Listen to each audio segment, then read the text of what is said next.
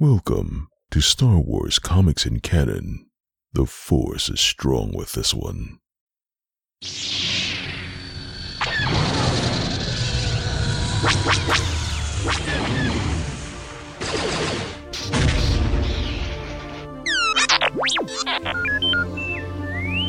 Hello there and welcome to Star Wars Comics in Canon, your guide to the wider Star Wars canon through the comic book lens. And to take you on this journey, I'm your host, Mike Burton.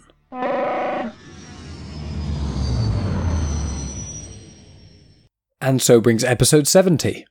So then guys, this week I am tackling the third volume of Darth Vader comics from 2017, written by Charles Soule. Before I get into that information, just quick, if this is your first time with the show, I go through the plot points, just giving sort of a general idea of what happens with the plot, so there are going to be spoilers if you're intending on reading this, but I don't read out absolutely everything, so if you want to read this afterwards, there's still plenty for you to read, but as I go through it, I talk about the many connections to other Star Wars content in the canon, as well as a little bit of trivia here and there and some other bits and pieces that I may find interesting.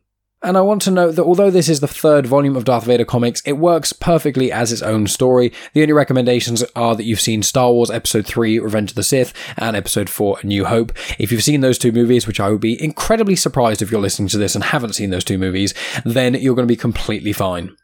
It is also worth noting that this comic, because it was released around the same time, has incredibly heavy links to the main run of Star Wars comics from 2015, specifically issues 44 to 49, which is the 8th volume of Star Wars comics, and it's called The Mutiny on Mon Cala. I tackled these in episode 48 of Star Wars Comics in Canon, so if you haven't read them, go back and listen to that episode and I'll give you all the information you need. But just to clarify, this Darth Vader run is happening about a year after Revenge of the Sith, at 18 years before the Battle of Yavin, which is A New Hope, and the Star Wars comics I just mentioned happen between A New Hope and Empire Strikes Back. But it's a really, really rewarding read if you've read both of the comics, because when they were coming out and getting released monthly, you'd read them and something would happen in this comic, and then you'd see the repercussions of that nearly 20 years later in the main run of Star Wars comics. I won't specifically say what that is, but I just thought I'd flag that up with you guys.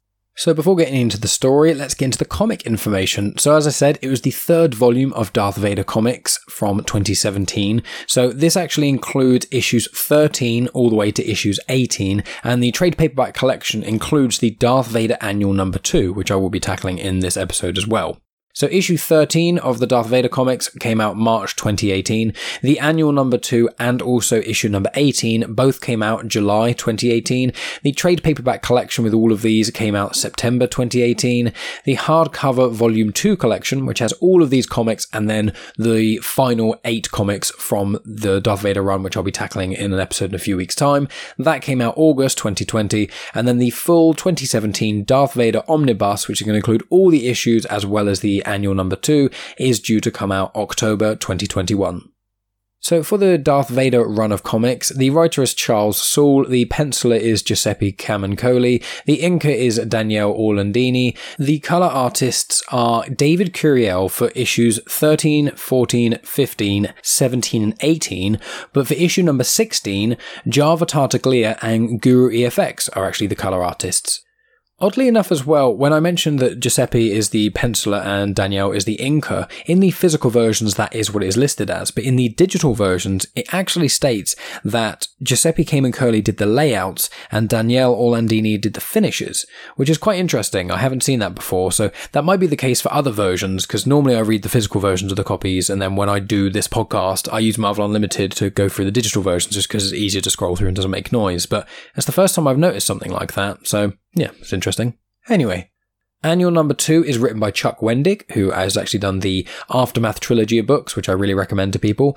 The penciler for the Annual number 2 is Leonard Kirk. The inkers are Walden Wong and Scott Hanna, and the colour artist is Nolan Woodard. But I'll be tackling Annual number 2 right at the very end, so after I've finished with issue number 18, so I'll probably remind you guys of those personnel. So as I said a moment ago, these comics take place about a year after Revenge of the Sith, so at 18 years before the Battle of Yavin. Now, interestingly enough, in the printed versions, it actually says it happened around 3 years after Revenge of the Sith. So when we had the first 2 volumes of the Darth Vader run, that was within the first year or so after Revenge of the Sith. Then this was supposedly taking place about 2 years after that. However, due to other canon content and things that kind of contradicted certain elements of it, in the digital versions now, they've actually amended it to say it's only 1 year after those other comics as well. So when I first read these, I was thinking, oh, these are, a couple years after the last ones. And I read them and it was like only a year after. And I was like, I didn't think that was true. I thought it was a few years. I was certain of it. And then I took a look and yeah, it turns out that for the digital versions, they've amended it, some of the dialogue and whatnot. So quite interesting in that regard. So if anyone is paying attention and they think that I've got that wrong, they've amended it, which is interesting. And there's a couple of moments in this that will link back to that somewhat that I'll probably flag up. But I just wanted to mention that to you guys in case anyone has got the physical versions who's reading along, because I know a bunch of you do, and your versions say something different. That is why. So with all that background information, let's get on to the crawl of issue number 13. Some time has passed since the ascension of Emperor Palpatine, the formation of his great galactic empire, and the descent of former Jedi Knight Anakin Skywalker into his new form as twisted, half-man, half-machine Darth Vader, Sith apprentice to Palpatine. Vader and his squad of evil force-wielding hunters, the Inquisitors, have had great success seeking out the few survivors of the purge that destroyed the noble Jedi Order just prior to Palpatine's rise. Few Jedi remain in the galaxy. But now, a new threat has arisen to the Emperor's still new, still vulnerable regime, and Vader must confront both his past and his present. So issue 13 starts with a flashback to the Revenge of the Sith battle between Obi-Wan and Anakin on Mustafar, except it's not Anakin, it's Darth Vader in his black suit. And Obi-Wan yells, "It's over, Anakin, I have the high ground." And then Darth Vader uses the Force to throw lava on Obi-Wan, and as Obi-Wan tries to sort of jump in the air, Vader then slams him on the floor, and then he sets on fire and is dying, saying, "You are my brother, Anakin, I loved you." And it's quite an interesting sort of, maybe not alternate timeline, because obviously if that had happened, then Vader wouldn't be in the suit he's in. But it's quite interesting seeing that sort of thing. I quite like that. And obviously at the moment of recording this, Marvel's What If is going on. That's really cool. I do recommend it to people who haven't checked that out yet. And there's a lot of buzz and rumours and things that people are talking about the Star Wars What If, like if that's ever going to happen. And I think as a Star Wars fan, that's something that we all would love to see. But anyway, getting sidetracked by the what if there is even going to be a what if. The next page then shows that it was Vader in his meditation chamber. He talks to Palpatine and it's been confirmed that it's 1 year since the rise of the Empire, but the Mon Cala people are being defiant, and Palpatine suspects that a Jedi may be involved. So he's confirmed that Tarkin will be the strategist, and Vader will go along and find the Jedi. It shows that Tarkin is on his Star Destroyer called the Sovereign, and he discusses an action plan with some Imperial officers. Now, the Star Destroyer, the Sovereign, you can actually see it in Star Wars Rebels. That's where you first saw it. The Sovereign is Tarkin's own Star Destroyer, or he commands it, and you actually first get to see it in Star Wars Rebels. Now, information about Tarkin, you get a lot of that information in episode 43 of Star Wars Comics and Canon, because when I tackled the Age of Rebellion villain one-shot comics, which I believe are written by Greg Pak, it has a Tarkin story in there, as well as a Vader story and a couple other things. So I do recommend you guys go and check that out if you want more information on Tarkin. But for clarity, his name is Wilhuff Tarkin. His name is not Grand Moff, which is a misconception. Grand Moff is actually a title which he does not hold in these comics as of yet. He gets that, I believe, in the book Tarkin, which is after this. And Tarkin is from the planet Eriadu, E-R-I-A-D-U.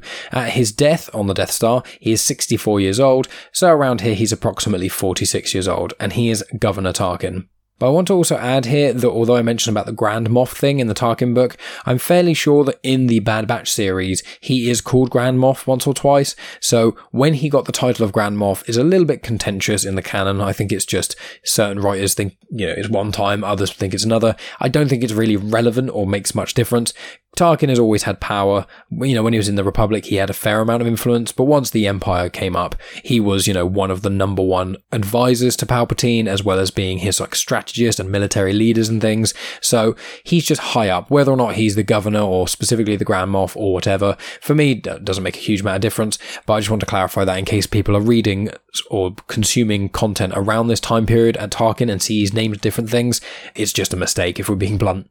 Anyway, at Mon Cala, it is confirmed that due to Mon Cala's deep water, the Empire will actually need special equipment to be able to get them, because the water acts like its own natural shield. Now, Mon Cala is a water world, so there's not that much stuff above land. There's a few islands here and there and some cities and whatnot, which aren't that dissimilar to how the cities on Kamino look, but you get to see Mon Cala, I think for the first time in canon, in the Clone Wars Series 4 premiere. It's a 3-episode arc, and you've got Anakin and Padme and Ahsoka go down there. I think Obi-Wan goes with them as well. Kit Fisto's there too, and it's a civil war between the Quarren and the Mon Calamari. The Mon Calamari are the same species as Admiral Ackbar, so in the realm of Star Wars, to sound racist, they look like goldfish people, while the Quarren look more like squid people. They have more sort of triangular shapes, they have tentacles coming out of their faces, but there's a civil war between the two of them because they both exist on the same planet. Now, 3 famous Mon Calamari are Gael Ackbar, who's Admiral Ackbar, King Lee Char, who is very prominent in the Clone Wars episodes that I just mentioned, and then also Admiral Raddus. Now, Raddus is in Rogue One, you get to see him at the Battle of Scarif, and also the ship that Holdo flies in The Last Jedi and does that Holdo maneuver where she goes light speed and then it hits the ship and shatters and destroys a lot of the First Order. That ship is called the Raddus as well, as it's a homage to Raddus. And I'll get more into the information about that ship a bit later on, because I'm going to talk a little bit more about some of the ships the Mon Calamari have, but we'll tackle that a little bit later.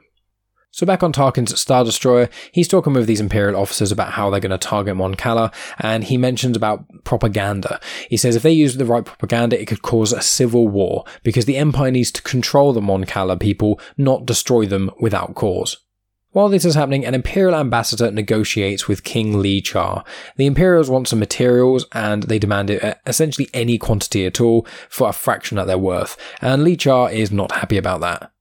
After a bit of back and forth, the ambassador eventually leaves, and then Raddus is there speaking with Lee Char. Raddus wants to secede from the Empire, but Lee Char is still unsure what it would do to the implications of the galaxy as a whole. And Raddus also mentions the mysterious secret advisor. As this is happening, an Inquisitor's shuttle lands on Mon Cala, and some people are shown, so I'm going to give you guys information on some of the Inquisitors. So one of them is the Ninth Sister, who is a Dowattin, who is a big, hulking creature. You probably recognise them from, there's the video game Star Wars Jedi Fallen Order, and you actually fight the Ninth Sister in that. But also in The Force Awakens, this is the example I always give, in The Force Awakens in Maz Kanata's castle, when you see BB-8 there, and you see the good droid notify the Resistance, and then the woman wearing a lot of black notify the First Order. The woman wearing a lot of black and stuff, she is sat on like a sofa thing with this big hulking creature, and that is a Dowattin. And Dowattins actually live for a few hundred years, and in fact, in the High Republic novels, so the ones I've been reading alongside, which I've done book reviews for 2 of them so far, I've read 4 in total, I just finished The Rising Storm the other day. There is a character called Pan Ieta, and it's part of the Nile. That is also a Dowattin as well. So yeah, really big hulking creatures and things. So that's the Ninth Sister. Then you've also got the Sixth Brother, who is actually the antagonist in the Ahsoka novel by E.K. Johnston, which is a good novel, I recommend it. And then there's also the 10th Brother, who is actually a character called Proset Dibs. He has no eyes because he is a Miraluka. Now, you may remember the name Proset Dibs because he actually shows up as a Jedi in the Mace Windu comics. So I tackled that in episode 16 of Star Wars Comics and Canon. It's a mini-series about just some Clone Wars era battle right near the start of the Clone Wars that Mace Windu was involved with, and he goes off with Kit Fisto. And Proset Dibs at the time is a Jedi, but by the end of the story, Proset Dibs is disillusioned with how the Jedi are handling things, and he actually fights Mace Windu. And then I believe at the end of it, he basically gets put into essentially Jedi prison. And obviously when the Empire reigned, Palpatine, what he did, he wanted a lot of Inquisitors and people to support his regime that were Force sensitive. So as well as capturing, young people who had Force sensitive abilities, what he kind of turned to first were Jedi that could be turned, either through torture or just basically by asking them. The Grand Inquisitor was a person who was quite easy to convince because he was already disillusioned. But yeah, Proset Dibs. And I just always like it when you get connections like that. It feels rewarding as a Star Wars fan. So yeah, they're the 3 Inquisitors that land on Mon Cala out of their ship. And Ackbar, who is the chief of security on Mon Cala, goes up to stop them. They give him an Imperial writ, which is basically just an order from Palpatine demanding that you can't get involved with this, and if you do intervene with what the Inquisitors are doing, we count this as an act of war against the Empire. Ackbar is questioning this, and then Darth Vader appears. Ackbar then questions Darth Vader, and he says that they're hunting the Empire's enemies. And Ackbar says, well, there's no Imperial enemies on Mon Cala, and then the Ambassador's ship, which has flown away by this point, then explodes in the air. And Vader turns and says, you are mistaken. Tarkin hears about this in his Star Destroyer, so he deploys landing crafts. He comments that they have chosen war. And the final panels of this comic show that a hooded Jedi figure is hidden away and is communicating with King Lee Char. The Jedi warns Lee Char of the Inquisitors, and he also knows that Vader is actually Skywalker. So that's the end of issue 13. Let's move on to issue 14. And I can't remember if I said it earlier, but for clarity, this arc itself is actually 5 issues long. Then issue number 18 is its own sort of standalone comic, and I'll get to that in a bit. And then annual number 2 is obviously another standalone comic in itself. So thought I'd throw that in there before we get moving again. Issue 14 starts with the Battle of Dak City. I want to add in here that there's some absolutely incredible artwork in the entire Vader run. I mean, these Vader comics are my favourite comics of all time, of anything, if I'm being completely honest with you. I think the artwork is incredible, the story is great, loads of cool connections. But yeah, there's so many pages within this that could be posters in themselves, and there's lots of double page spreads that just show an incredible amount of detail. So if any of you guys who are listening haven't yet read the Darth Vader comics, I really recommend people do. Obviously listening to this show is great and you get sort of the majority of the information you need and connections, etc. But these comics, if you're going to pick up any Star Wars comics there are, the 2017 Darth Vader comics and the 2015 Darth Vader comics are the 2 strongest comics, I'd say. Along with the 2016 Dr. Aphra comics, they're weird and wonderful and quite different. But the Darth Vader comics for me are just absolutely top tier. So it shows that there's lots of Imperials fighting a lot of Mon Cala, there's ships flying around and shooting at each other and all that kind of stuff, and it shows Vader and the Inquisitors land and then head for the palace to find King Lee Char, who has been speaking with the Jedi they're hunting for. One page just shows Vader remembering Lee Char's coronation in the Clone Wars. It shows Anakin's there and Padme and Ahsoka and things. So it's quite a nice little throwback, and then it comes back to sort of modern day in air quotes, and it shows that Lee Char wants the Imperials to leave without any Mon Cala bloodshed. So Lee Char is talking with Tarkin via comms, but he refuses to allow an investigation because he says it's just going to be an invasion, and he then warns Tarkin of their defences. The call then ends, and Tarkin warns an Imperial officer of an incoming counterattack. It then shows that this Jedi that is hiding on Mon Cala is called Ferren Bar. Now, Ferren Bar is an Iktotchi, so Iktotchi, and their skin is peach/brown generally. They have 2 large horns that protrude from their head, but they come downwards on either side of their face. And a famous one that you guys would recognise is actually in Revenge of the Sith. He's called Saisi Teen, and he was a Jedi Master who was killed by Palpatine when Mace Windu confronts Palpatine. You know, Palpatine reveals his lightsaber and then does that mental 720 spin thing, absolutely destroys 2 Jedi immediately, has like 2 exchanges with Kit Fisto with the lightsaber, kills him, and then fights Mace Windu. Well, one of the Jedi that was killed immediately was Saisi Tin, and yeah, he's Iktotchi.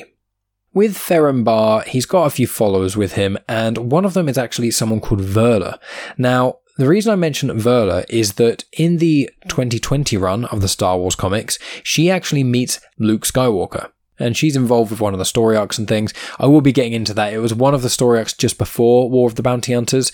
So as you guys may remember that in episode 69, I finished the 2015 Star Wars run, and so I'll be continuing in a couple weeks time with the 2020 Star Wars run, so it's up to date with War of the Bounty Hunters and things. But yeah, Verla, she does appear again.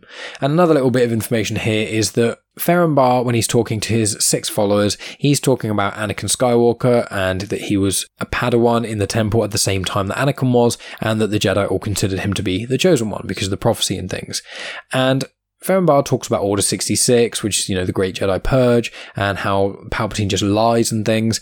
And then he talks to Lee Char. Now, before he speaks to Lee Char, he has a droid with him and he shows his followers some footage and things of Anakin and just, you know, gives background information and whatnot that you guys should probably already know. But if you want the specific details on that, obviously read the comics. But I just want to flag some fun little tidbit that written in Aurebesh is actually the name of Anakin Skywalker, which is the one that he selects, and it shows these videos and things. But some of the other names also on there are Darth Tyrannus, which is Count Dooku's Sith name, Darth Sidious, obviously Palpatine, Darth Maul, self-explanatory, Darth Plagueis, which is Sidious's master, Sifo Dyas, who, for more information on him, listen to my episode about Count Dooku and his whole sort of role and his life in essence, because in the Cavan Scott audio drama called Dooku Jedi Lost, it goes into more detail about Sifo Dyas' relationship with Count Dooku And Sifo-Dyas is mentioned, I think it's in Season 6 of the Clone Wars, and it says that he was involved with the clone army being made. His name is first said in Attack of the Clones when Obi-Wan goes to Kamino and talks to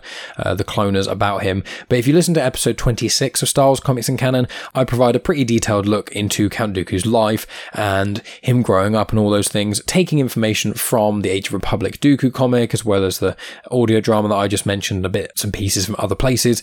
But yeah, Sifo-Dyas was one of the key reasons that the clone army actually got made. Dooku manipulated him and then killed him in essence. But yeah, I just thought that was a fun little tidbit. Whenever I see Aurebesh writing in these comics, I always try and look up to see if I can find out what there are, because there's sometimes little Easter eggs and fun things there. And just for clarity, Aurebesh is the standard language. It's like Galactic Basic in Star Wars. It is pronounced like English, really, and that's how Galactic Basic is spoken, but Aurebesh is generally how it's written. However, one other way to write it is how English people write it, hence why there are things called X-Wings, A-Wings and stuff, because even though the letter X in the Aurebesh alphabet doesn't look like an X, people can speak Galactic Basic and write Galactic Basic in slightly different ways. So I want to flag that up as well. So moving back to Ferren Barr, so he's talking to Lee Char and mentions that the Mon Calamari are central to the liberation from the Empire, and he saw it in his vision. He says that Lee Char must take action.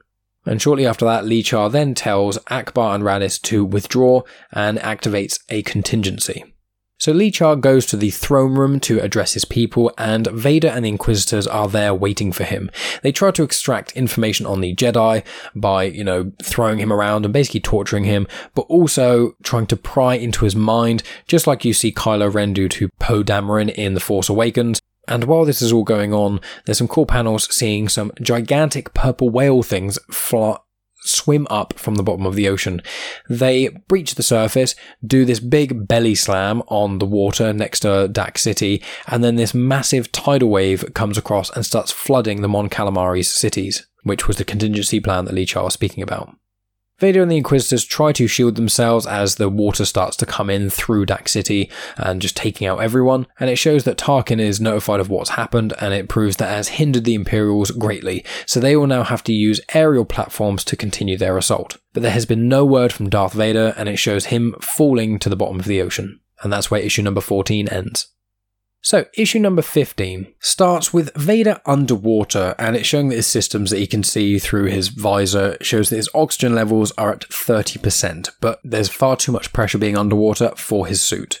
And I'm pretty sure that some people online have been discussing whether or not Vader's suit allows him to breathe in space, and I think that this confirms that it does, because obviously it's got some amount of oxygen built into it, one would assume, unless it was just for this one specific mission. But I think there is another comic of Vader where he is outside of a spaceship, and I think I tackled it on the show actually. So I think Vader's suit must supply him with oxygen so he can survive in space for a little bit, I'd assume, but I can't find explicit confirmation of that anywhere in canon.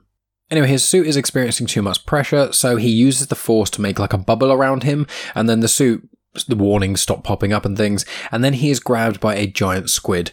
It's quite a cool few panels where he basically kills this giant squid, and it's fairly gruesome, and then he is picked up by the Inquisitors. He's angry that they rescued him, in air quotes, instead of pursuing the Jedi, and it shows that King Lee Char is actually alive.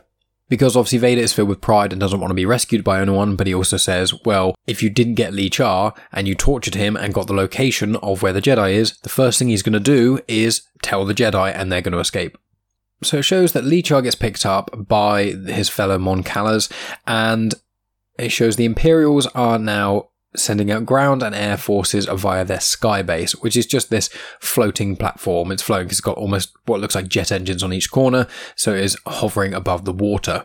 And there's an Imperial officer on board that sees Ackbar is coming, and the officer calls Ackbar a fool for being in the battle himself, which I think quite nicely links with the Empire, where a lot of the higher-ups don't get involved, they don't get their hands dirty in essence, whereas you see that with the Rebellion, it's the opposite. Aside from people like Mon Mothma, you do see people like Leia and obviously Ackbar and those sort of people who do get into the fight when required.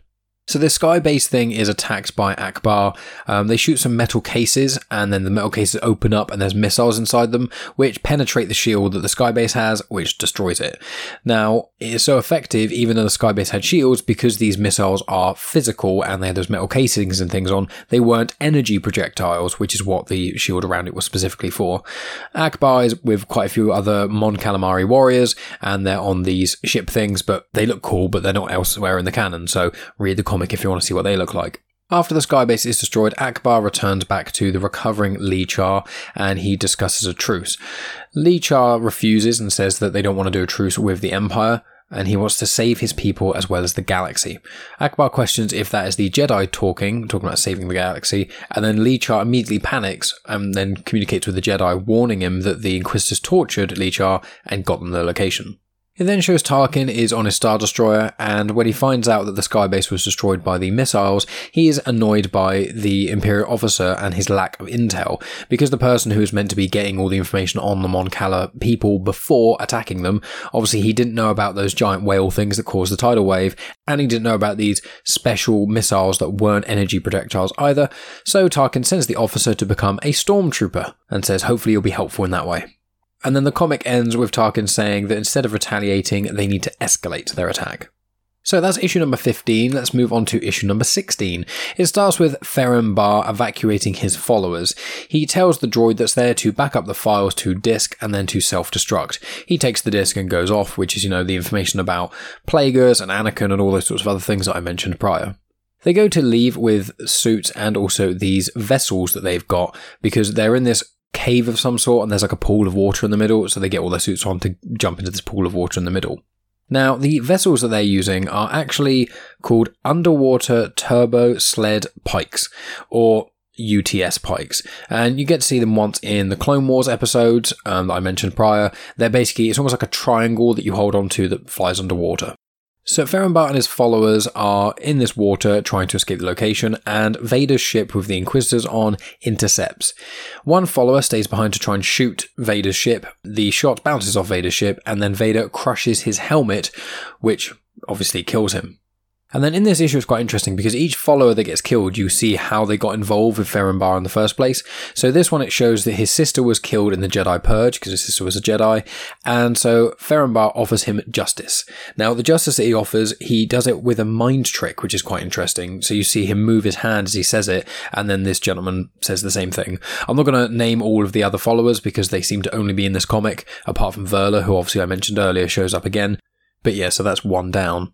So the remaining group head to Bell City, and then another follower gets killed. He just seemingly explodes. It shows that he lost his home, and he goes to this place, speaks to Ferren Barr, and once again, Ferren Barr mind tricks him into following him. The remaining group manage to get into this structure, and then there's air there now, so they climb out of the water and can take their suits off. And then there's a couple who stay behind to defend. While this is happening, Tarkin comments on Radiss's brilliant strategy, angling the ships up and firing them from basically bubble-protected area. So the ships, which are the Mon Calamari ships, they are called MC-80 Star Cruisers. They're rounded and every ship is unique in its make. You see them in Return of the Jedi, that's when you first get to see them, but there's a ship which is the MC-80A, so the same but with the letter A after it. And there's a ship called the MC-80A Home 1 type heavy cruiser, which is a variant of these ships. And Ackbar actually has a ship of his own called the Home 1. Now, it's a modified version of the MC-80A, and it was actually at the Battle of Endor. It's what you see when you meet Ackbar, and, he has that famous line, "It's a trap." The ship that he is on is the Home 1, which is that MC-80A variant. And the last bit of information on this, which is the ship called the Radiss, which was in The Last Jedi, as I mentioned prior, was a MC-85 Star Cruiser. It was initially called the Dawn of Tranquility, but Ackbar requested it got renamed to the Radiss when it got put into the Resistance. And a little bit of history here for when the sequel trilogy kind of happened. It gets explained in the book Bloodline by Claudia Gray, which is a good read. I do recommend it. And it's about Leia.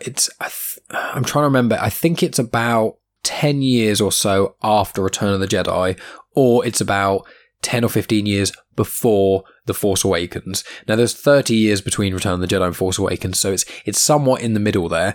And What happened was when the New Republic took over and things, they were so certain that there wasn't going to be an uprising of the remnants of the Empire or anything like that. They started to demilitarize. So they stopped putting resources into an army or into ships or anything. They started retiring a lot of warships and whatnot. So they basically left the New Republic to be quite defenseless.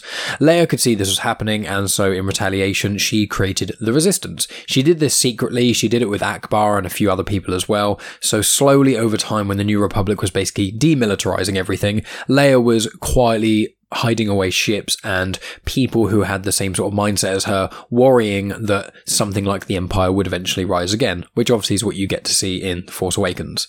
And it's quite easy to remember what the Mon Cala ships are called, rather than being called really random other things. It's just MC, Mon Cala, and then 80 or 85, so nice and easy to remember there. But there's your little history lesson on the Mon Calamari ships and whatnot.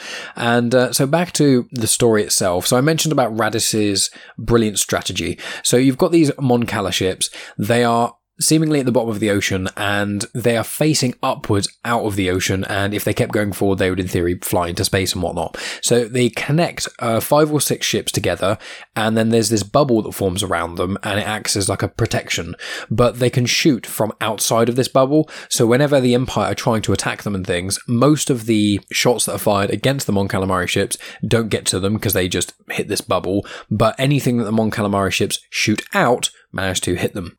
And I realise I keep saying Mon Cala and Mon Calamari. Just for full clarity, to clear up any confusion, the planet itself is called Mon Cala. It is also sometimes known as Mon Calamari, just to confuse people, but is also called Dak, D-A-C, and obviously earlier I mentioned it was the Battle of Dak City, so that's a little bit of information there. It's in the Mon Calamari system, so that's easy to remember, and obviously the 2 aquatic species that live on there that I've mentioned, the Mon Calamari and the Quarren, the Mon Calamari, so Ackbar's people, were specifically known for their shipbuilding. So in essence, the Mon Calamari people were creating the ships and things, which is what you see in the Rebel Alliance and etc., and what I'm generally talking about, whereas the Quarren ran the Free Dak Volunteers Engineering Corps. So they worked together on the planet itself, but the ships were pretty much always made by the Mon Calamari, hence why they're called MC-80 or 85. And there are plenty of other Mon Calamari ships and things, which are called MC something or others, but I'm not going to go through all of them now, because I'll be here for ages. So back to the story. After Tarkin comments about Radis, he then communicates with Darth Vader. He asks him to go and get King Lee Char, and Vader doesn't want to because he's like, we're about to get this Jedi, and Tarkin says, if you do this, I will owe you a favour. Vader ponders for a moment and then decides to leave the Inquisitors to go and get Ferren Bar and his remaining followers, and then heads off. It shows that Ferren Bar is at a dead end, so he got through all the structure and things, and then him and Verla are just in this area now with nowhere really to go. It's confirmed that the couple who stay behind are now dead, and they wanted to join Ferren Bar and do something with themselves because they could see the Imperial occupation happening, and it's not exactly clear if he did use a mind trick on them, but they seemed fairly willing to go with him anyway. So yeah, Ferren Bar is now with that Verla person and one other individual. Then, before they can think, this other individual gets cut in half by a red lightsaber that was thrown. It was confirmed that the reason he joined Ferren Bar was because during the Clone Wars, he was actually saved by Anakin Skywalker from some separatist droids, which obviously is an ironic twist. Ferren Bar and Verla then turn to see the Inquisitors coming towards them with a bunch of troopers. Ferren Bar calls out the Inquisitors' Jedi names, and he names each of them, and he mentions that the past does not die. Ferren Bar confirms that he studies and the history a lot, and it's very, very important. He uses the Force to remove the helmets of the troopers who are with them, and it shows that they are young clones. They are actually the last clone batch that were made. And this comic ends with him saying, once a Jedi, always a Jedi. He waves his hand and says, execute Order 66. So issue number 17, which is the final part of the Burning Seas arc in particular, and it starts off with the clones firing upon the Inquisitors because Ferren Bar activated Order 66, and because the Inquisitors there were Jedi previously, they start shooting at the Inquisitors. Verla and Ferren Bar manage to jump over the whole group of now this Inquisitors fighting these clones, and as he jumps over, deflecting a couple of bolts that go their way, and as they're escaping, Ferren Bar mentions Obi-Wan, Yoda and Quinlan Vos as surviving, and he tells Verla that she needs to hide, wait for this war to go, and then find someone else who can help train her, because he has something else to do. Meanwhile, the 6th brother and the 9th sister push some clones out of the way using the Force, and then as they begin to escape, the 6th brother then cuts the 9th sister's leg off to escape. Vader gets to Lee Char, and Tarkin communicates with him and says to show him the window. And then Tarkin's Star Destroyer and the other Star Destroyers around them then start to fire on Mon Cala, firing down a pretty hefty bombardment. Lee Char says that Mon Cala is the key to destroying the Empire, and then Ferenbar enters. Ferenbar and Darth Vader start to fight, but the bombing still continues. Raddus then tells his people to scatter some of the cruisers because this bombardment is slowly making their way towards where Raddus is. So you've got Vader and Ferenbar fighting, and Ferenbar says that he will be the reason the Empire shall fall, and it's confirmed that he was the one who actually killed the Imperial Ambassador right at the start of this comic, which basically started the whole war on Mon Cala. He confirmed that time was running out and he didn't want the inevitable conflict to be delayed, and plus he was going to get found soon, so it was a good distraction. Lee Char is obviously distraught by this, so he comms to Tarkin and then immediately surrenders. Tarkin says that he accepts his surrender, but then continues the bombardment of his people. So Raddus then sends out some unarmed ships to escape. A subordinate of his questions it, but he says, look, if we stay here, we're going to die anyway. At least if we send some of these ships out, there's a chance they'll survive. It shows while Ferenbar and Vader are fighting, Ferenbar starts to get some crazy looks in his eyes and then starts laughing maniacally, is the only way I can describe it. Lee Char is questioning why he's laughing. He's saying, my planet is dying. You said the Mon Calamari would save the galaxy, that you foresaw it. And I'm just going to read out what Ferenbar says, because I think it's quite interesting, and paraphrasing it won't really do it justice. So, Ferenbar says, "And I did not lie to you, your majesty. A time will come, decades from now, when the ships of the Mon Calamari are at the forefront of a great rebellion, and then, again, decades after that. Your people's vessels will be a symbol of freedom and defiance across the galaxy. And it all started here, your majesty, with you."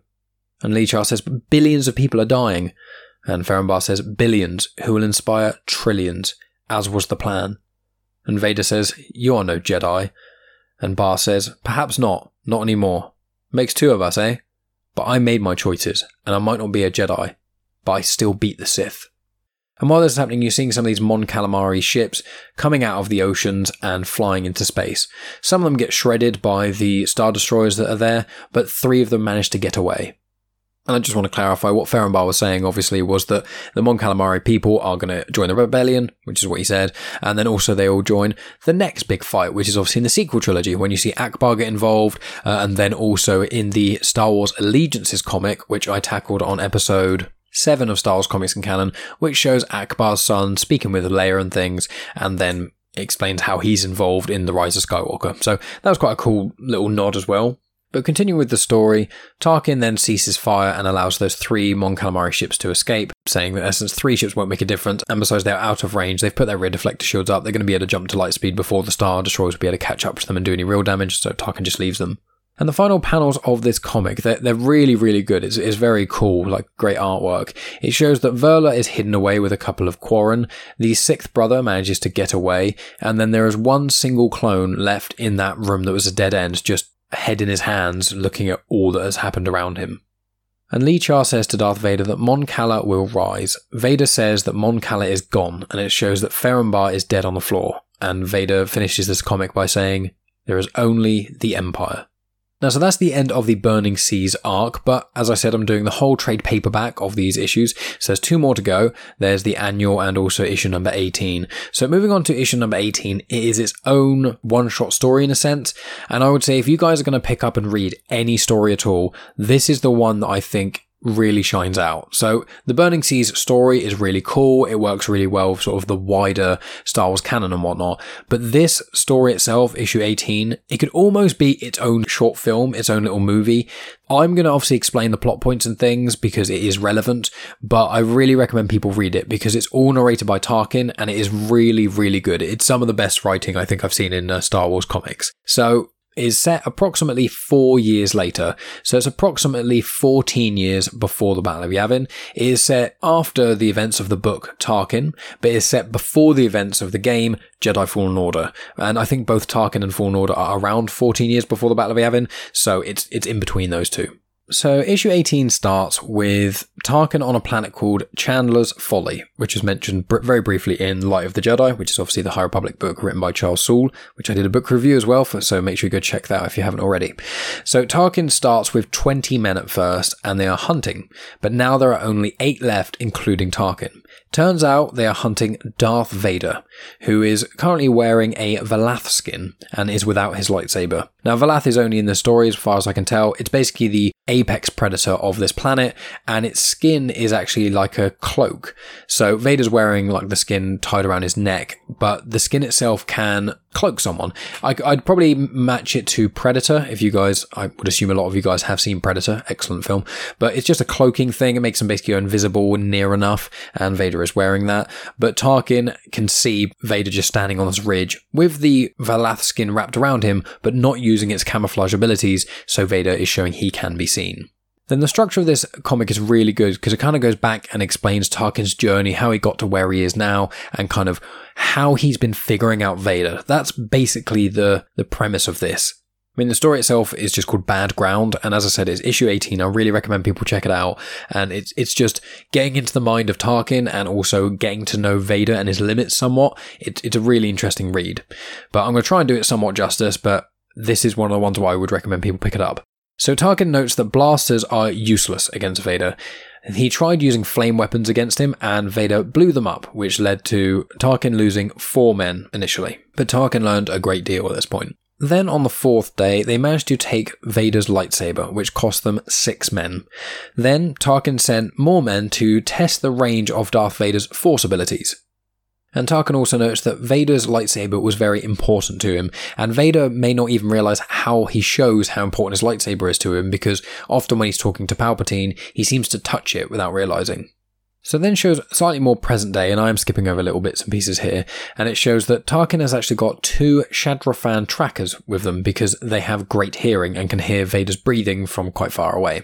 Now, Shadrafan, I have mentioned these in a prior episode of Star Wars Comics and Canon, I think, and in essence, they are kind of like bat rodent people. They're generally about a meter tall, and you actually see them in A New Hope, and they're primarily in Star Wars Resistance, which is an animated show that I don't talk about that much on this. I've seen it all now. It's not amazing. It's alright. If you're desperate for more animated Star Wars content and you've watched Clone Wars, Rebels, and The Bad Batch, maybe give Resistance a go, but in my opinion, the first series is quite weak. There are some cool elements to the Resistance show. There's like certain cool bits here and there. It more so the things that get added to the universe, certain like species and whatnot, but the plot itself and the characters aren't like phenomenal. But anyway, there's Shadrafan in that, and interestingly enough, although the Shadrafan are in the original trilogy and also the sequel trilogy, they're not in the prequel trilogy. The last bit of information about the Shadrafan: because they're so small and things, certain creatures actually view them as lesser beings, and some even view them as pets, which is quite mean. But they are fully sentient, they're intelligent beings, they're just like small bat rodent things. So Tarkin and the remaining hunters he's got and the 2 Shadrafan, they're in this sort of canyon-y area, and they can hear Vader's breathing echoing all around them. It's causing them confusion, they can't figure out where it is, and then Vader manages to kill 2 more of the people tracking. The group then flee, and they can't hear Vader breathing anymore, so they set up camp in the Stormlands, which have been noted as quite dangerous. While they're around camp and whatnot, kind of pondering what to do next, one of the Shadrafan just dies, and then us as the viewer can see that Vader used the Valath skin as a cape. Then us as viewers can see that Vader actually used this cape that he's made out of the Valath skin and is actually cloaking himself. And interestingly enough, he actually stops his own breathing so he isn't detected. And Tarkin notes that it seems that Vader is actually literally dying as he is killing Tarkin's men just so he could hunt them. And Tarkin knows he wasn't even aware that Vader could even turn off his own breathing, which is quite an interesting thing because I don't think that's even been addressed in this before either. So Vader manages to get his lightsaber back, and then he just kills even more of them, and Tarkin notes that he seems to almost come to life when he gets his saber back. He continues breathing once the saber is in his hands again, and shortly after that, all of the men that Tarkin brought with him are dead. So Tarkin runs away, and Vader is slowly following him, and Tarkin starts to run out of breath and eventually just gives up. He goes on his knees and puts his hand behind his head, and Vader stands over him. Lightning then strikes Vader pretty harshly, and Vader collapses to the floor, obviously because they were in those Stormlands I mentioned. And then Tarkin calls for a ship to pick them up. It's confirmed that the reason all this is actually going on is because Vader had actually asked Tarkin to hunt him to cash in that favour that Tarkin obviously offered him in the previous arc we spoke about. And at this point, Tarkin thinks that he's basically won and beaten Vader. Then he notes that Vader's fingers twitch, and then Tarkin starts to choke. He nearly collapses on the floor, and Vader stops so that Tarkin doesn't actually die. Tarkin notes that Vader's strength is incalculable, and that Tarkin is very lucky that Vader is on the side of the Empire. And that is where that comic ends. As I said, there is so much more to this comic. It's so cool, and hearing what Tarkin's thinking and kind of how he's hunting and reviewing Vader. And he does mention towards the end that, the reason that Vader wanted him to hunt, he presumes, is because Vader's kind of bored. Because obviously at this point, this is like 5 years after the Jedi Purge. So for the first year or two, Vader was quite busy going around like killing Jedi and things.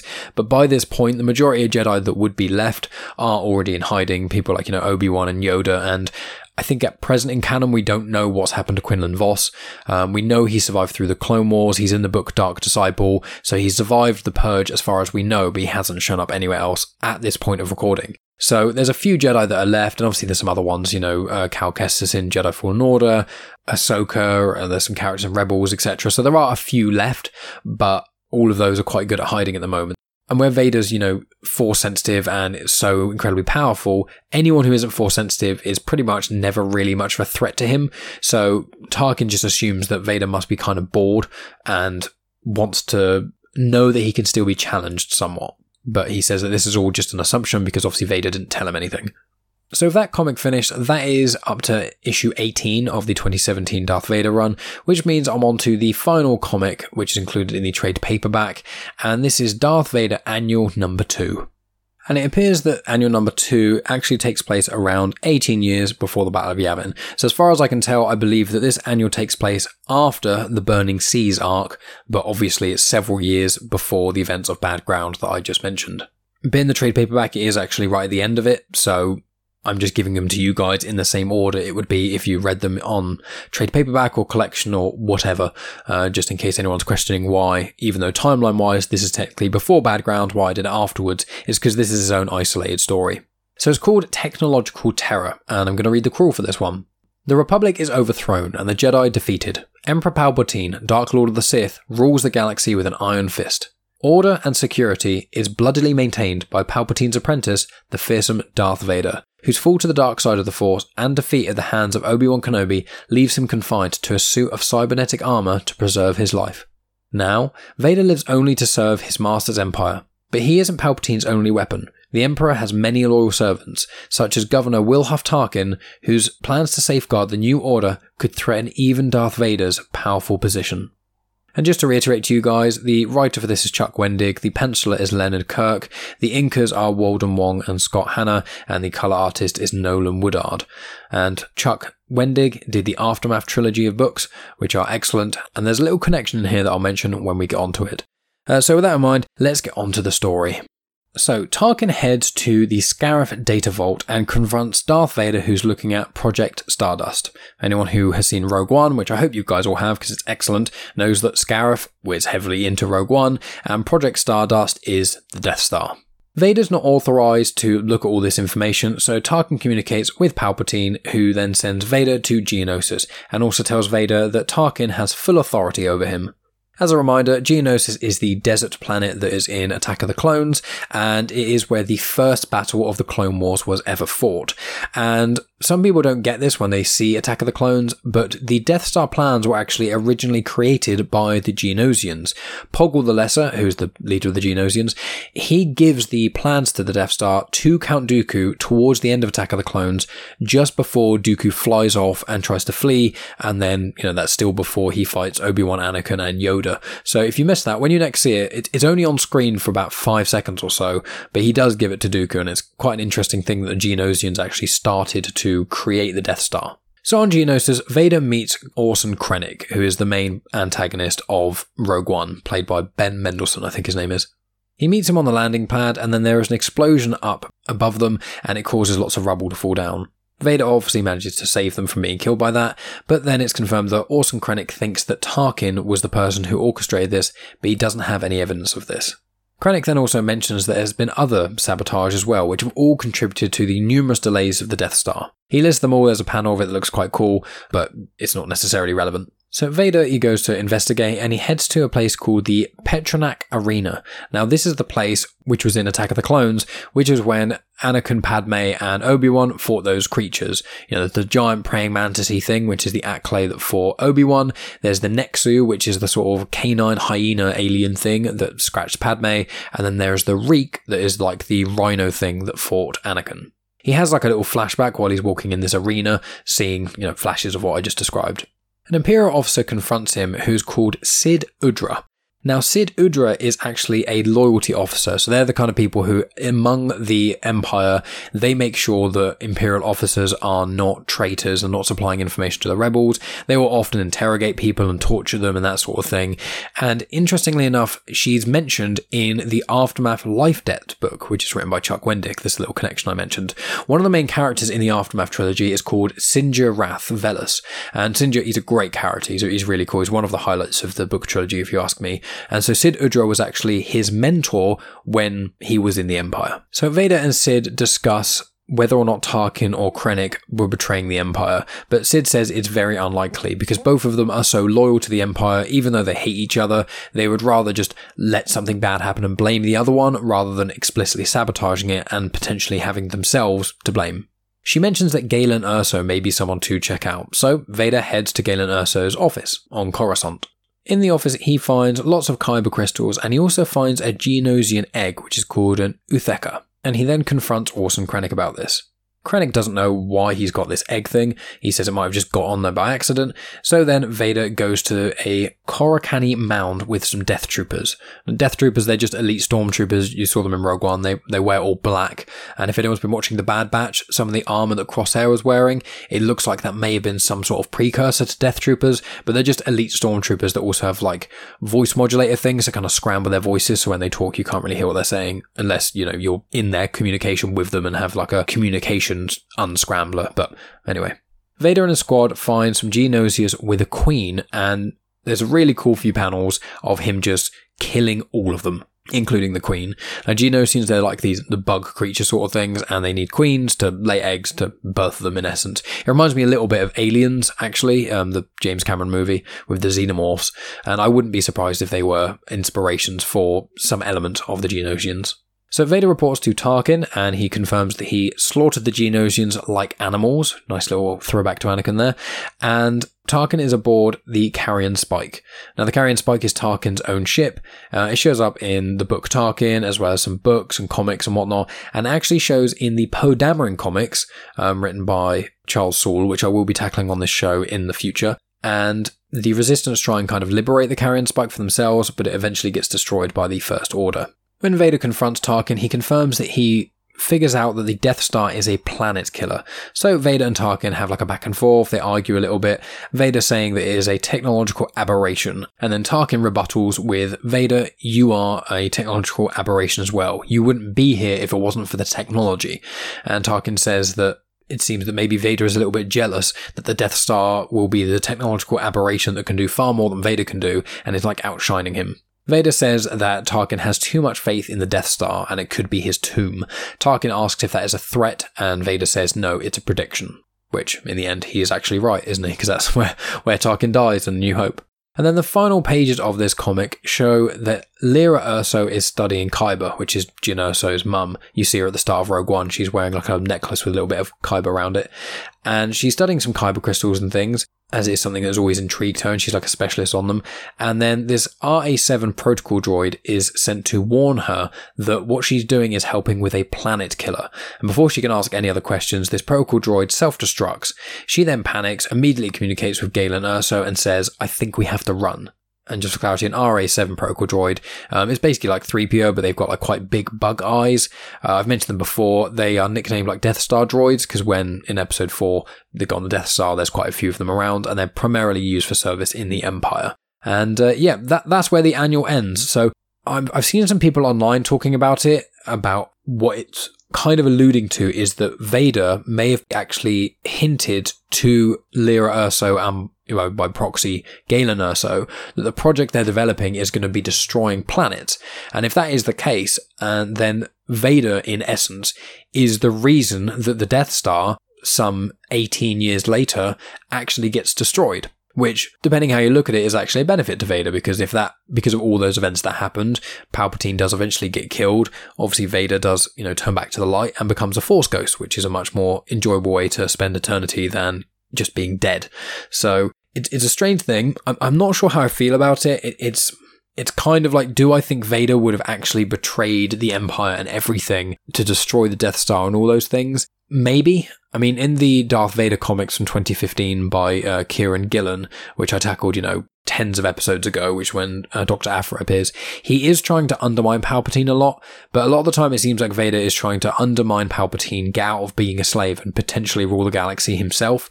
I don't know if he would actually go and try and destroy a Death Star, like subtly and quietly. I'm not necessarily convinced on that way, but then this was, only about a year or so after Revenge of the Sith, so one could argue that he was still, he wasn't quite as Vader-ish as he is towards the original trilogy. He's still quite defiant then in some ways. He's still kind of trying to figure out what it's all about, and obviously he thought he was the chosen one and thinks that he's all that in essence. So I guess it can work. It works somewhat in the characters and things, but I'd be interested to know what you guys think about that sort of element. Do you think Darth Vader would actually have it in him a year after Revenge of the Sith to potentially be the catalyst to the Death Star being destroyed? But yeah, that is Darth Vader 13 to 18 and the Darth Vader Annual number 2. It's a lot of talking from me, as per standard with these episodes, and a lot of connections made, and a lot of fun to be had rereading all of these things. As I said, the Darth Vader comics are just incredible. I highly recommend them to everyone, especially that background one. If you've got a Hoopla, or if you've got Marvel Unlimited, and you're listening to me right now, and you haven't read it in a while, or you've not read it at all, just go to Background number 18, and just read it. It takes 5, maybe 10 minutes to read the whole thing, and it is well worth it. It is a lot of fun. But aside from that, guys, what have we got coming up in the future then? So next week, it should be the next volume of the Dr. Aphra comics. So that'll be issue 6 onward, and that'll bring Dr. Aphra fully up to date with the War of the Bounty Hunters big crossover event that I've been tackling. So that's probably what I'm going to be doing next week. I have recently finished the Rising Storm High Republic book by Cavan Scott, so I'm going to do a book review on that shortly, but first I need to do the book review on Claudia Gray's Into the Dark, which is the last of the High Republic books from the first 3. So there were the first 3, which was Light of the Jedi, Into the Dark, and A Test of Courage, which I tackled, the other 2 as a book review already. So I was going to do Into the Dark, then I was going to do the Rising Storm. I'm soon to read Race to Crash Point Tower, and then I have yet to buy Out of the Shadows. So I'm going to try and maybe every month or couple of months to do these book reviews and things to give you guys bits and pieces of information of what's going on in the High Republic, which will give you some more background information as to when I start tackling the High Republic comics, because the High Republic comics, they run really well with the main books, so the big books, Light of the Jedi and the Rising Storm, because, I'm reading them at the moment and there's events that happen that are directly connected to what happens in those books. So I'd rather do a book review on them, give you guys like some vague idea of what they are before delving into the story of the High Republic and stuff, because when I get into the High Republic comics, it will spoil somewhat some of the events that happen in the other 2 books. So that's where I'm at the moment. Next week it's either going to be the Dr. Aphra comic, or it's going to be the Into the Dark book review, and if I choose one, then it'll probably be the other one the following week, and then the week after that I'll be on to the next chapter of the War of the Bounty Hunters, so that'll be chapter 3, I believe, of that sort of big crossover event. And then the week after that will be the main run of Star Wars comics, and that'll be the 2020 run, which is quite exciting. And I can't remember if the first arc is where you meet Verla. I think it's the second arc, which is one of the followers of Ferren Bar in this one. I've only read them once, because obviously I knew I was going to be doing them at some point soon for this podcast, and I didn't make loads of notes, because when I get the comics in the first instance, I just read them for fun, and then when I do them for the podcast, I then go through them again and make sure I write down any connections that I spot and then do a bit of research and things. So that's really what you can expect from Star Wars comics and canon coming up. I've also got a very exciting two very exciting guests, actually. One of them I'm going to be speaking to on Monday, and they've just doubly confirmed they're all good to go with that one. So they are a content creator more aligned with myself, and it's just going to be a lot of fun to talk to them, and, I don't want to spoil it. So that'll be released on Genuine Chit Chat, and, I'll probably release it on this feed as well, to be honest. What I may do is release it on this feed in the same week I do the book review. I'm not overly sure. I'll figure it out next week when I'm not at the end of a work day and my brain's all melted. So I'm very, very excited about that. And then I won't say who, but I've reached out to one of the artists of some of the Star Wars comics that I've actually been tackling on this, and he has agreed to come on the show. I need to send him an email and organise a time and a date and things, but that means that I'll have had Claudia Gray on the show, which is obviously December 2020. I'm in talks with a couple of people regarding some of the authors of other Star Wars comic and book content, and I'll also have had one of the artists who has drawn certain characters for the Star Wars comics. That I'm very, very excited to talk to this individual. So those are exciting things.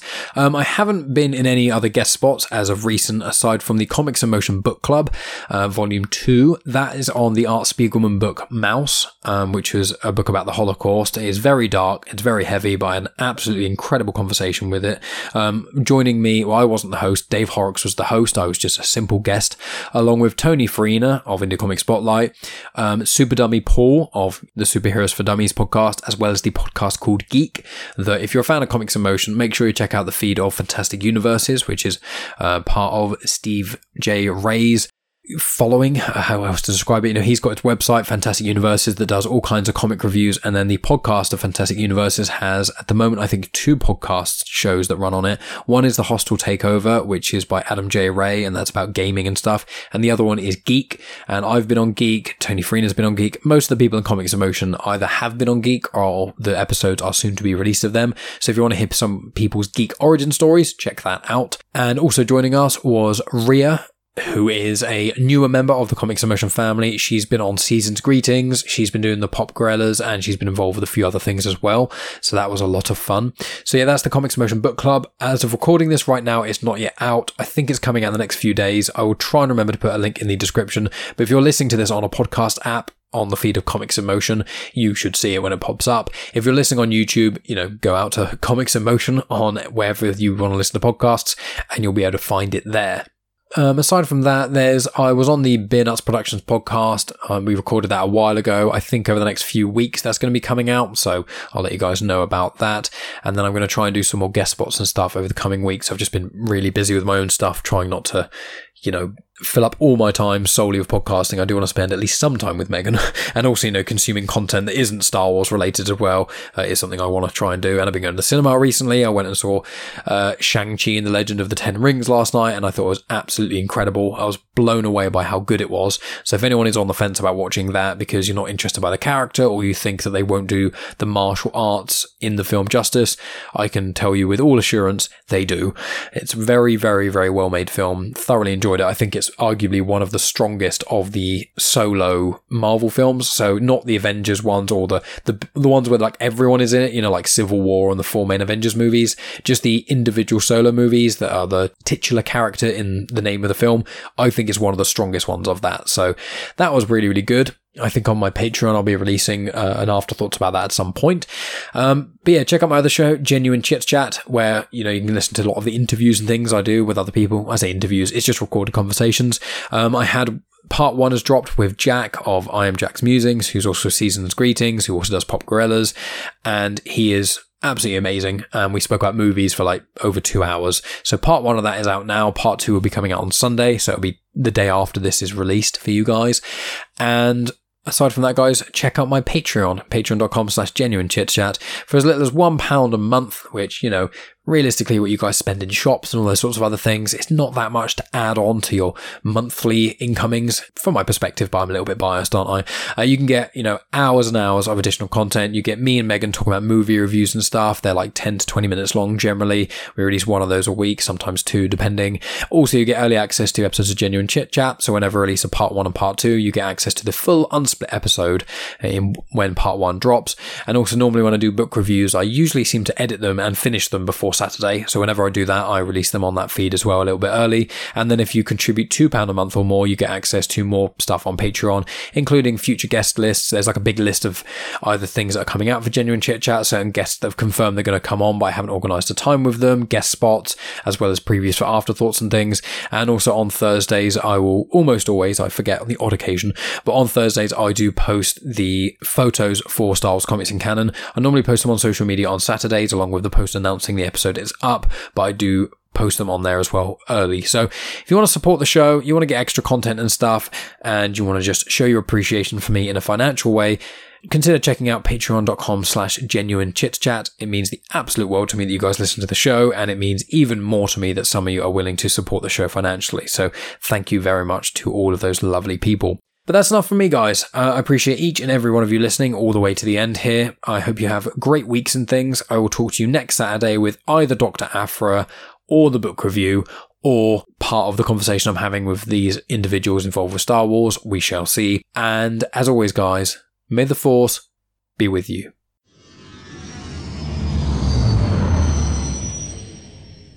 The intro for Star Wars Comics in Canon is arranged by myself, Mike Burton, and the backing music was made by Eric Matias of soundimage.org.